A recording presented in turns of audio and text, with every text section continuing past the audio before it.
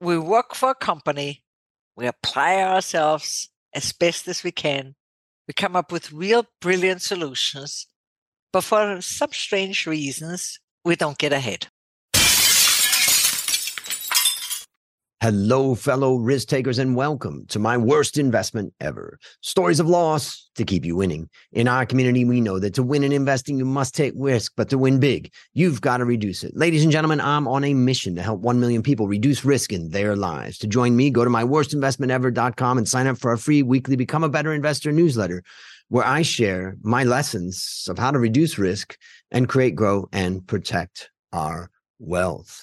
Fellow risk takers, this is your worst podcast host, Andrew Stotz from A Stotz Academy, and I'm here with Gisela Hausmann, who's come back. She was episode 539, where we talked about the story of how Jeff Bezos' Amazon considered my suggestions, and Gisela's back with some more writing, a new book, and a lot of advice for all of us of how we can allocate our creativity in a way that's appreciated. Gisela, take a minute and tell us about what you've been doing as far as writing's concerned, the new book, and what's going on, and tell us more about it. Hello, Andrew. So good to be back. And last time, indeed, we talked about my book, Inside Amazon, which was basically a manual of what I, as a transportation professional, saw what Amazon could do better at their warehouses. And of course, that's been a problem that has been raked to the media for a long time, but not even as intensive as I saw. And one reason might be that the journalists are just not transportation professionals. So they say hard work, and I can actually say, well, that didn't need to be that hard because you could make it simpler. So anyway, so I wrote this book, and my intention was to help the workers. I also thought that my efforts would be valued by the American press, who, for reasons I can only speculate on, did not pick this up per se. And I actually had the feeling that I failed in my mission, because I expected everybody from the New York Times to the Washington Post feature me in headlines like Braveheart, brave worker challenges Jeff Bezos, right? And that didn't happen. So I was really depressed, and the fact that the pandemic was still going on did not help. And fast forward to the year 2022, and suddenly I have a weird problem, even though I've always had good teeth. An old injury comes up, which I thought wasn't anything. And my dentist says I need laser treatment. And if there was one lesson that I came out of with this experience at Amazon, it was to support the little person. And I did not have health insurance with a big carrier who was going to cover that. Mm-hmm. So this was, of course, a bad time, recession, gas at its highest, even eggs, they raised the price of regular eggs. And, so I thought maybe I can get a company to offer me health insurance and handle it this way. And as I'm looking on the internet, bam, Amazon pops up. And I'm like, yeah, right. They didn't value me then. Maybe I can get them to pay for this dental treatment. I apply.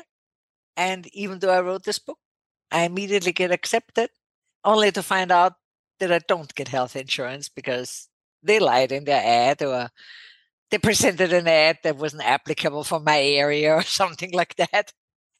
And I'm still there because the economy is bad. Okay. So I re-entered the warehouse after I haven't been there in 15 months or so. And to my utter surprise, I find out that Amazon incorporated all the changes that I mentioned in my book, including items which they couldn't have gotten from anybody else. Because at the time, they were running warehouses for more than 20 years and delivery stations for more than 7 years. And just when I published this, they suddenly have the same idea. That's kind of odd, right? Also, no journalist ever wrote about it. So I knew they had taken it. And I want to point out that they didn't steal it, because I wrote it, I published it, hence it was free for all to take. But of course, the proper thing would have been to call Gisela Hausmann and say, hey, apparently you know how that's done, right? Want to come to Seattle and talk with us? Which they didn't do. And this is a problem that I think that a lot of your listeners, our listeners, can relate to. We work for a company, we apply ourselves as best as we can, we come up with real brilliant solutions, but for some strange reasons, we don't get ahead. Our employer takes what we offer and, I don't know, promotes a 25-year-old who's just graduated college. And here we are feeling bad about it. And that's why I wrote the second book. Now, I unpublished Inside Amazon, so it's not also on the market, and integrated the two chapters in which I tell, first of all, what was great about Amazon and why I was so thrilled about this company and how they actually started out. And then the second chapter that basically gives the list of what I thought could be improved, just to bring the proof that what I am saying is the truth. Mm. It was there. I published it. Amazon released it on their website. They sold it. It's a clear-cut case. I had the idea. And this is the essential part. My ideas were not only my creative energy as far as fixing the problem, I also engaged in the process of writing it down, applying a copyright, getting a Library of Congress number, and making it clear that this is my intellectual property. Never mind whether they took it or not. It's mine. Right. And that is one of the most essential parts if one is an employee who gets stuck in a company. You may want to think twice volunteering any ideas for which you don't get paid, because that's the flip side of this whole Amazon thing. They ran the warehouses for more than 20 years and the delivery stations for more than 7 years. And obviously, there were people in charge who were supposed to design this, but who designed it so badly that within 5 weeks of me working there, I said, no, wait a minute, we can do this better, right? So the company paid somebody who didn't do the job right, but also didn't promote the person who knew how to do it right. And that's a situation in which we find ourselves constantly, especially in the American corporate culture. So there's a couple of questions I have about it. So let's sure. talk about, first of all, most employees don't make a lot of creative suggestions. In fact, I would say from my perspective, would you say it's a small group of people that are coming up with these creative suggestions, or do you think that everybody's got them? I want to say at least 75% have them. Okay.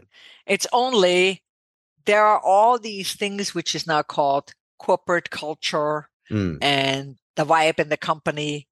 And also, people are afraid.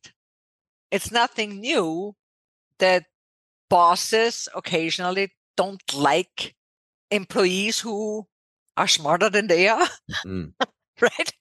And indeed, when I published Inside Amazon, somebody who was apparently a manager at another company wrote in their review, I'm torn about this one. Of course, she was right that these things should be improved, but we just can't like the employees who know everything better than we do.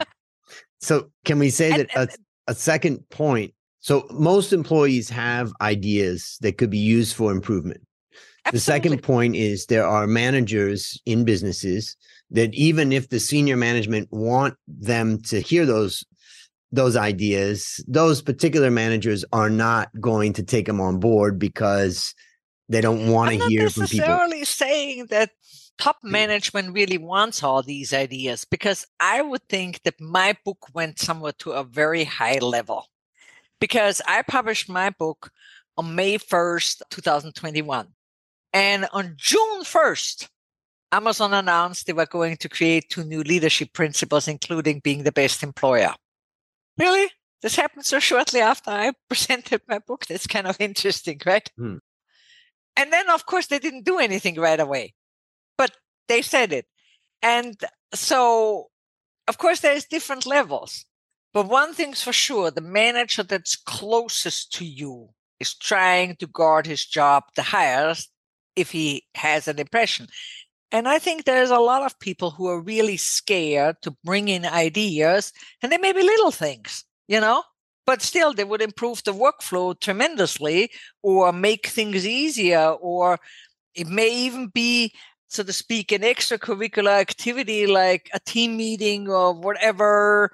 Like, for instance, I know of a company where one of the employees brought in, and this is a company that works on Sundays. It's also a transportation company. And one of the team members brought in, but years ago, that they don't work on Super Bowl day. Apparently, everybody's a sports fan at this company, and it has improved the company climate. Mm. It could be something like that. I mean, there's like a wide range.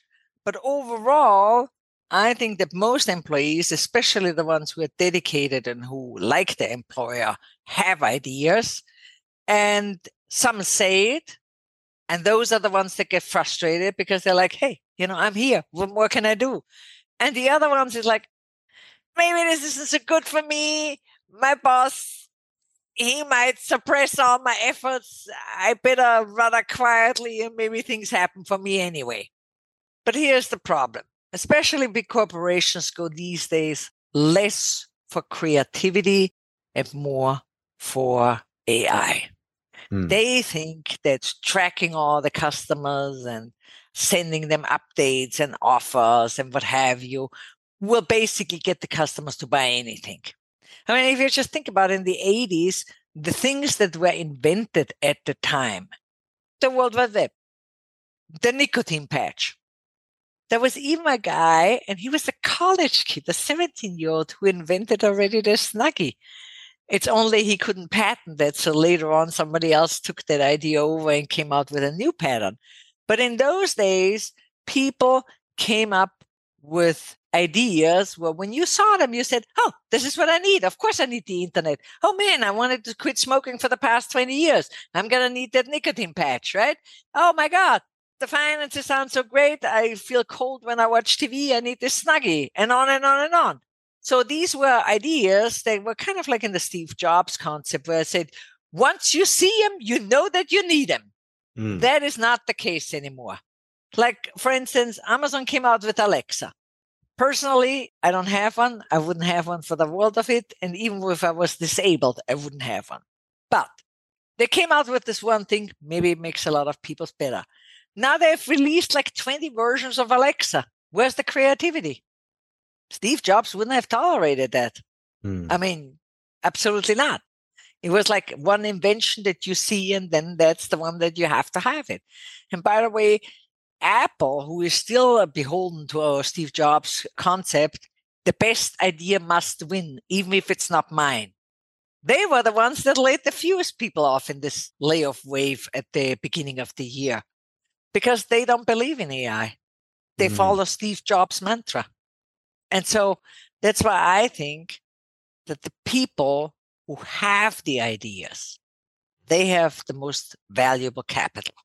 Not necessarily for a big corporation, because I don't think that the big corporations are going to change.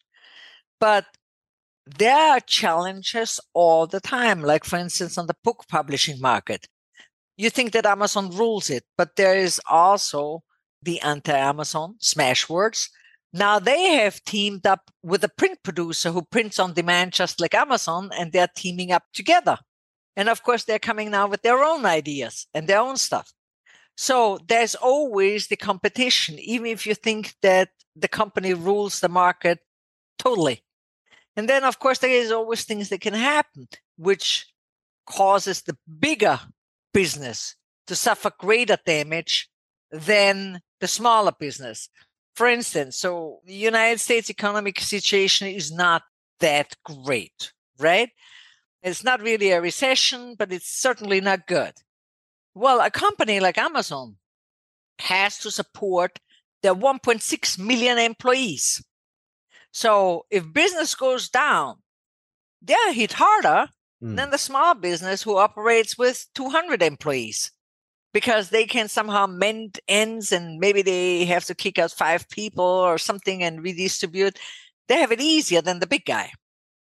And that's where the creative people come in, they can offer themselves to these smaller companies who are eager to take a share of the big guy, but who need people with the experience. And of course, if they find somebody who is, so to speak, worked at the competition, that person is a good candidate, right? So one question I have is that, do you think it's an inevitability that even when a business is small, medium size, and they're true to their values, and then they become huge, do you think it's an inevitability that they just become not so humane, and it's just that they just can't be as responsive as, let's say, a medium-sized company?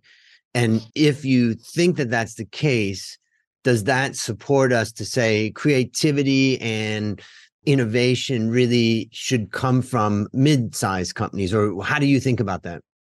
But certainly, mid-sized companies are a lot more flexible than big giants. There is no Yep. doubt about it.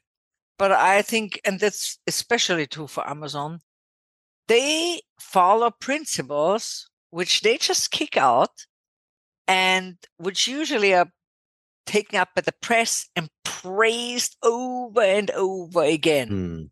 And nobody actually thinks about the stuff that's being talked about.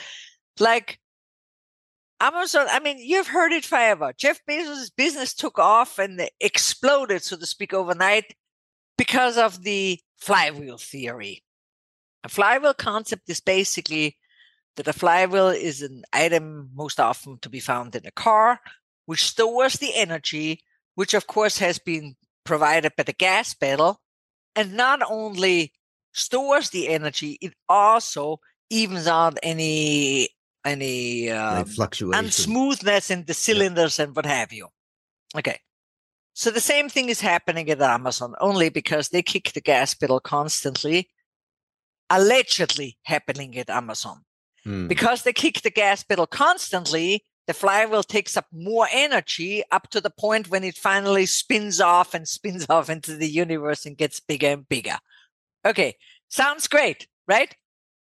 But there is huge flaws in this theory. And the huge flaws are, a flywheel is a mechanical device. You can look at it, it's a metallic thing, and it basically, if it's in a car, it does what the owner of the car tells it to do. Yep. The end.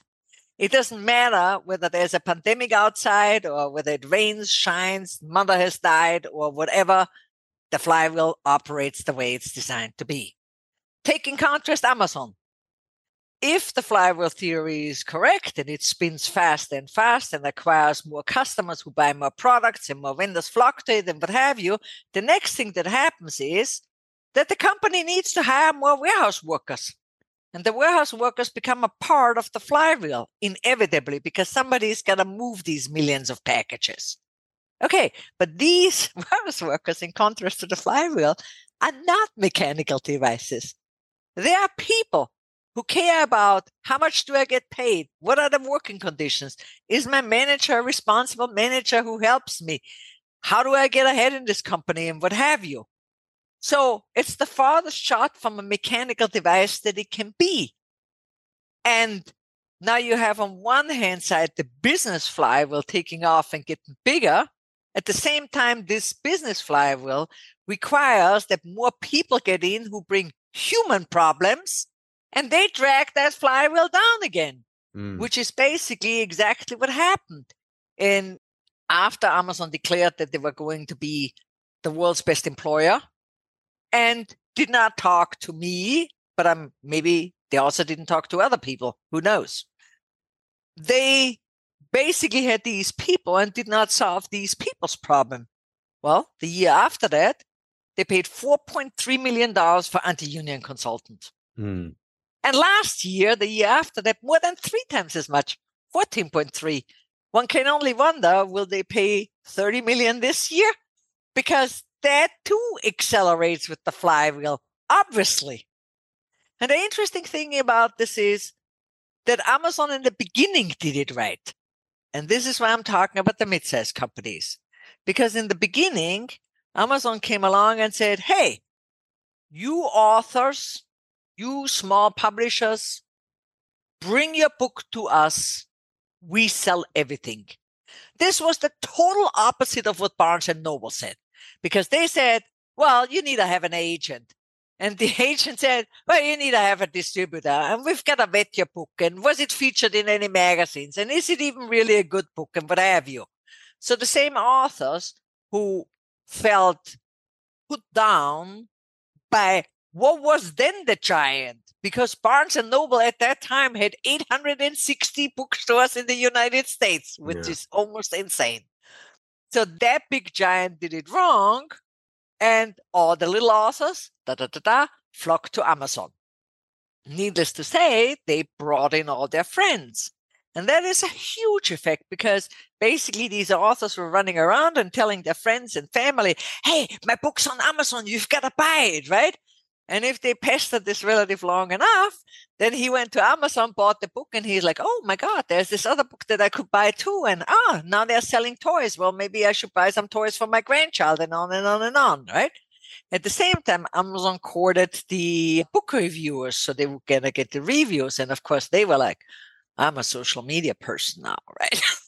So they told everybody that they're a social media star. And of course, brought people in. And the same thing happened on the product sector. And these were, so to speak, the flywheel spinners who went ahead and brought in all the people when Amazon was a mid-sized company and not the giant that they are today.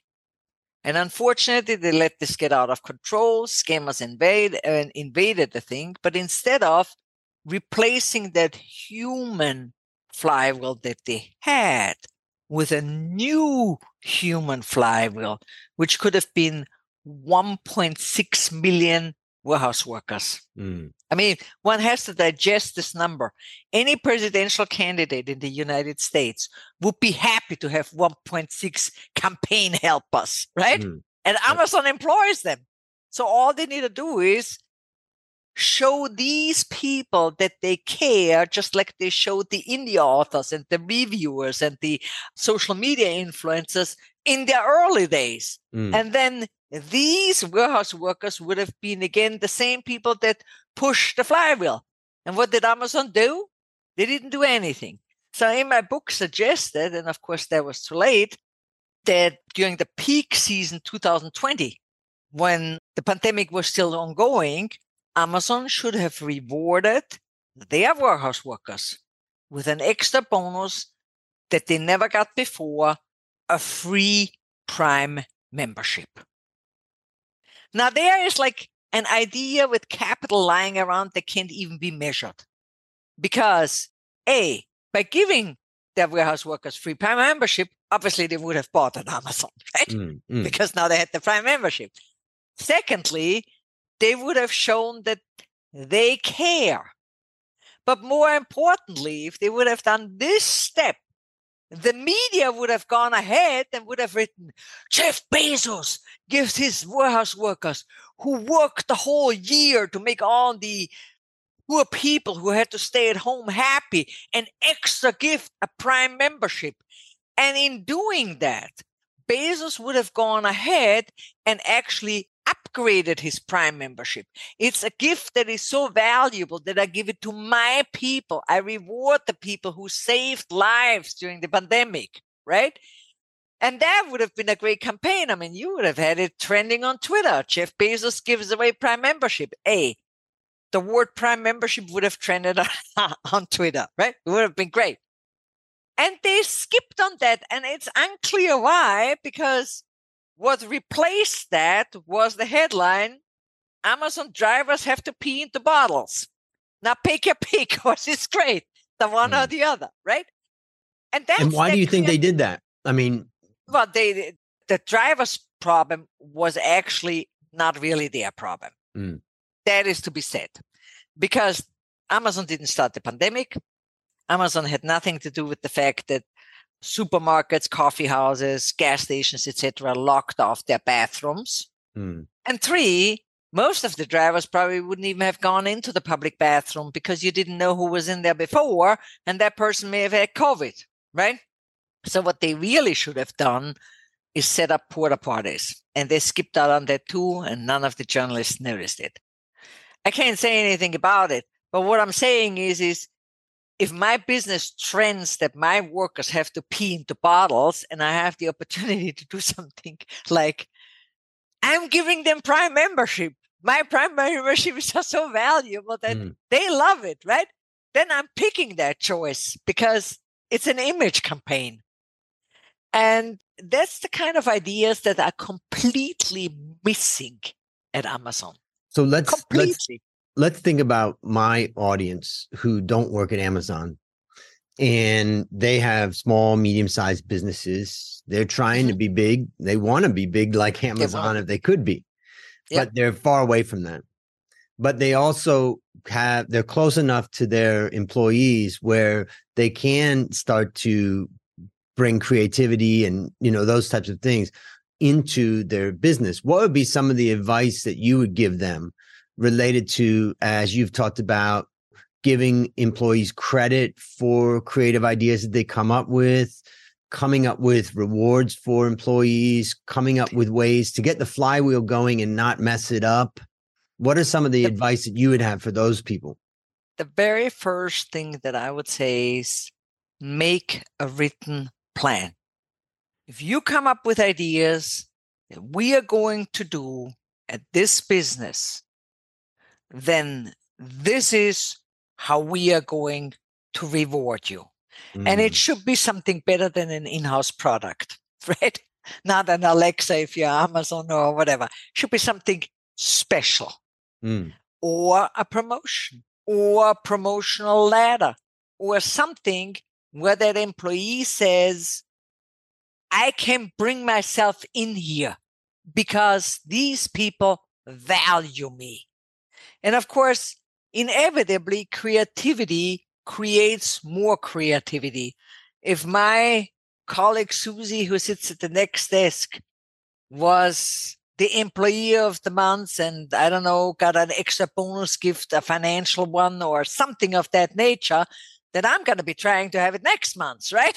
Obviously. So that's really a way to encourage it. But if you don't do it black and white, then it's not going to happen, because inevitably all of us have had experiences where we were overlooked or what have you. So inevitably we're suspicious. We don't necessarily trust everything. But if it's in black and white and it hangs in the conference room and everybody can see it and take a picture on their cell phone, then obviously it's true. That is the first step that I would do. And how do you handle the objection that the owner of that company or the senior managers say, oh, now employees are going to claim everything that happened was their idea. And now all of a sudden we're going to be giving out bonuses all the time because everybody's going to come in and say, well, I came up with that idea and then you got employees fighting. No, I came up with that idea. How do you handle that? Well, you have to have a format. I mean, I don't want to say it's a scientific thesis or something, but I mean, there needs to be maybe 2 or 3 page paper analysis. Right now, we're doing things this and that way. Right. And the problem that I see with this process is that whatever is happening, and then if we fix this by doing that, then we make a prognosis that the results will be improved in whatever way. And of course, everything needs to be measured and weighed. People need to think through their ideas. Just having an idea isn't good enough.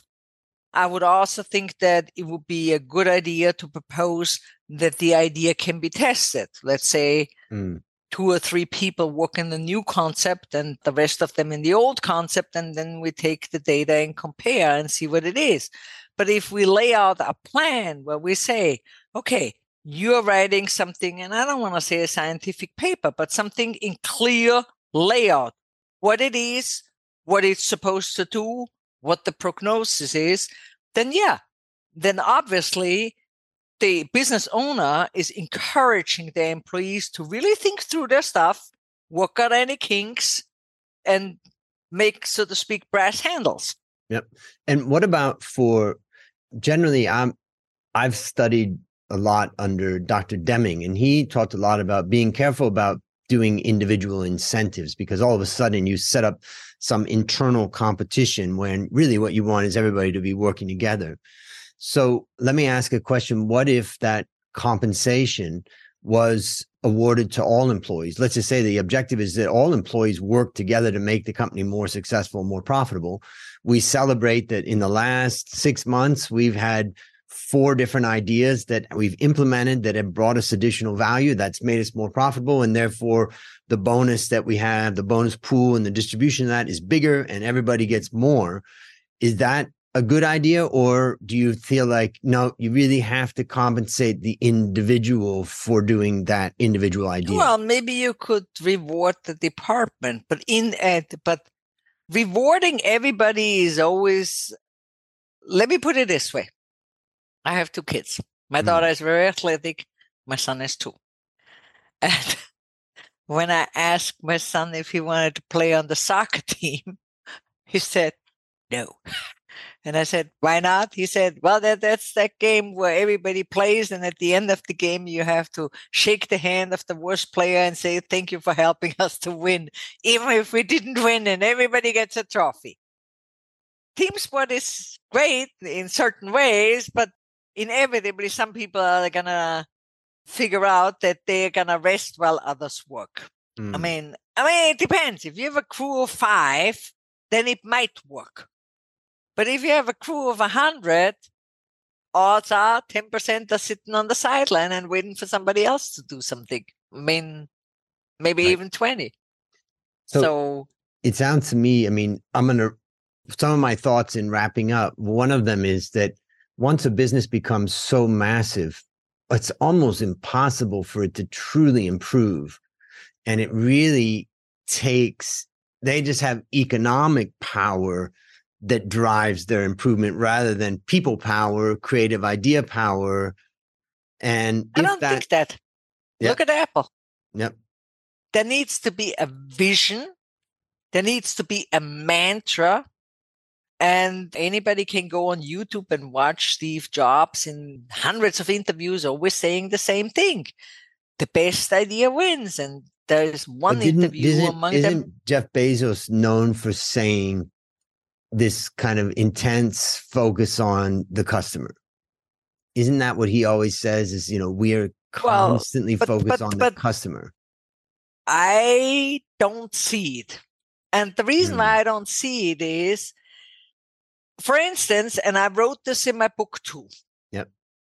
It's a story that's in my book and anybody can check it out. If they can pick any author. I picked Oprah Winfrey.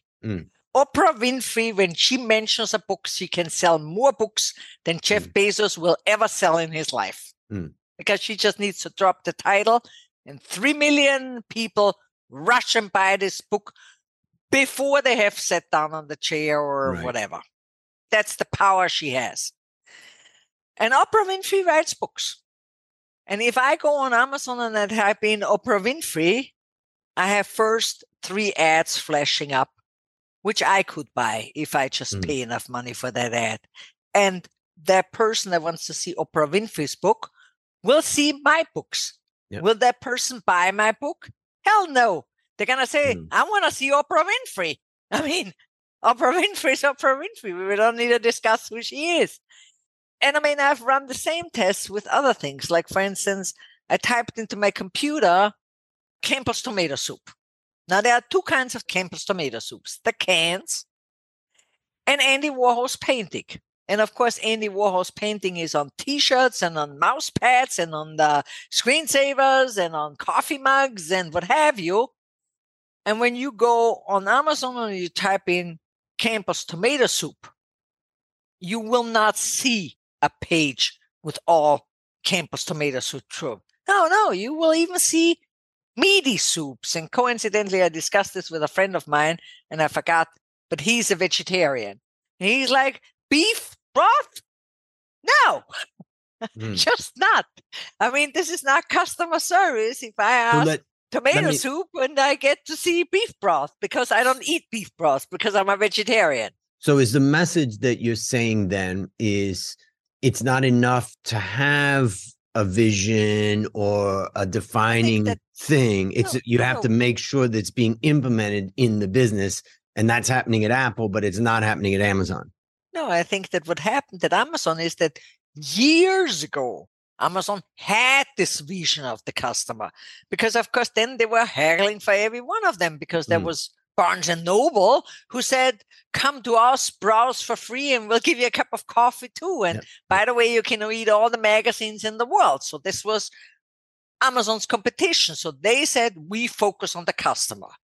And that was also the same time when they also catered to little authors, small publishers, reviewers, and people who maybe had a website about gardening and offered all the gardening books that Amazon had with affiliate links and made a little bit of affiliate money on there. Like I think it Mm, was like between 5 and 15%.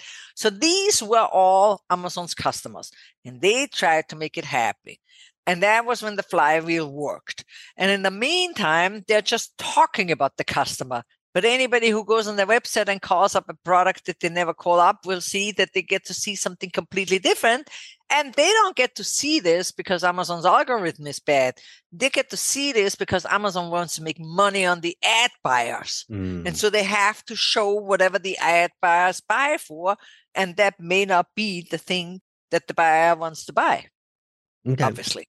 So I want to wrap it up here, but my first thing I want to tell the listeners and the viewers out there to grab the book. I'll have the link in the show notes, and learn more about it. I think from my perspective, what I enjoy about it is, given that I have a small business myself with about 100 employees in my coffee business, and it's a tough business. It's tough. And our workers in the factory, our workers in the roasting, our workers that are service techs, our delivery is tough. But what I'm hearing from you is take care of your workers, get their creativity and reward them for their creativity. Listen to what they say, make it a better place. And that's part of the message. The second part of the message I take is how large companies start to fall apart. And I just feel like to have strong economies, you need kind of small and medium sized business. So what would be your final words for the audience? Well, I want to correct you on something. I think, and I'm not, this is not a religious approach. This is just a consequence of life. When you do the right thing and you work, so to speak, in the need and try to solve this and say, okay, these are humans. Mm, These people depend on me and, they want to work for me and all this and that, then you create positive energy.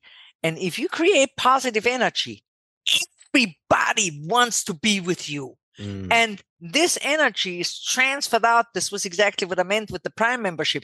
These 1 million people would have run around and said, guess what? I have a Prime membership.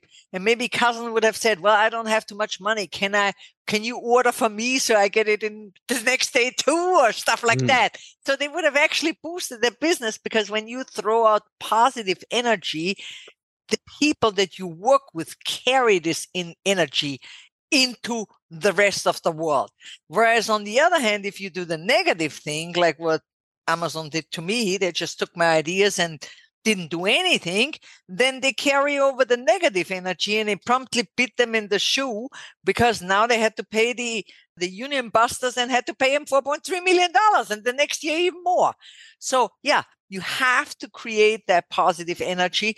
And the first thing is by thinking, we need those ideas and what mm, are we going to do to get them? When it's already more than a decade, during the Great Recession, I was working for a construction company, which actually was that way. Small business. mm, I want to say we had like 96 or 88 employees, something like that. And of course, during the Great Recession, the construction industry was hit first. People sat there in the evening on their own time, not getting paid for the extra time, trying to save the company. I've mm. seen it happen, because that's what this will create. And of course, in a world like this, where a lot of people get cheated, if your employees carry forward who you are, they will bring the people to you. Great. And you got to see it. Mm, But I also want to say that my book is also written for people who may, like me, be sitting in a corporation, maybe to get the experience or maybe to make the money. I mean, mm. you need money to start a business or to make the contacts, which is another way. And they are caught in this. So my book actually lays out a plan how you can maneuver yourself out of that. And I wrote this in the same spirit, share my experiences, tell my story, give others a blueprint. Because if you pay it forward the good way, and they see that this works for them, they're going to run around and say, hey, you got to read Gisela's book. Hey, this woman really tells you the story. Yep. This is not some blah, blah, blah, blah, but she gives you the details, right? So, yeah, this is the way how it works. This is the actual flywheel. So, Gisela, I want to thank you for joining again and also sharing your vision of positive energy and the flywheel that can create.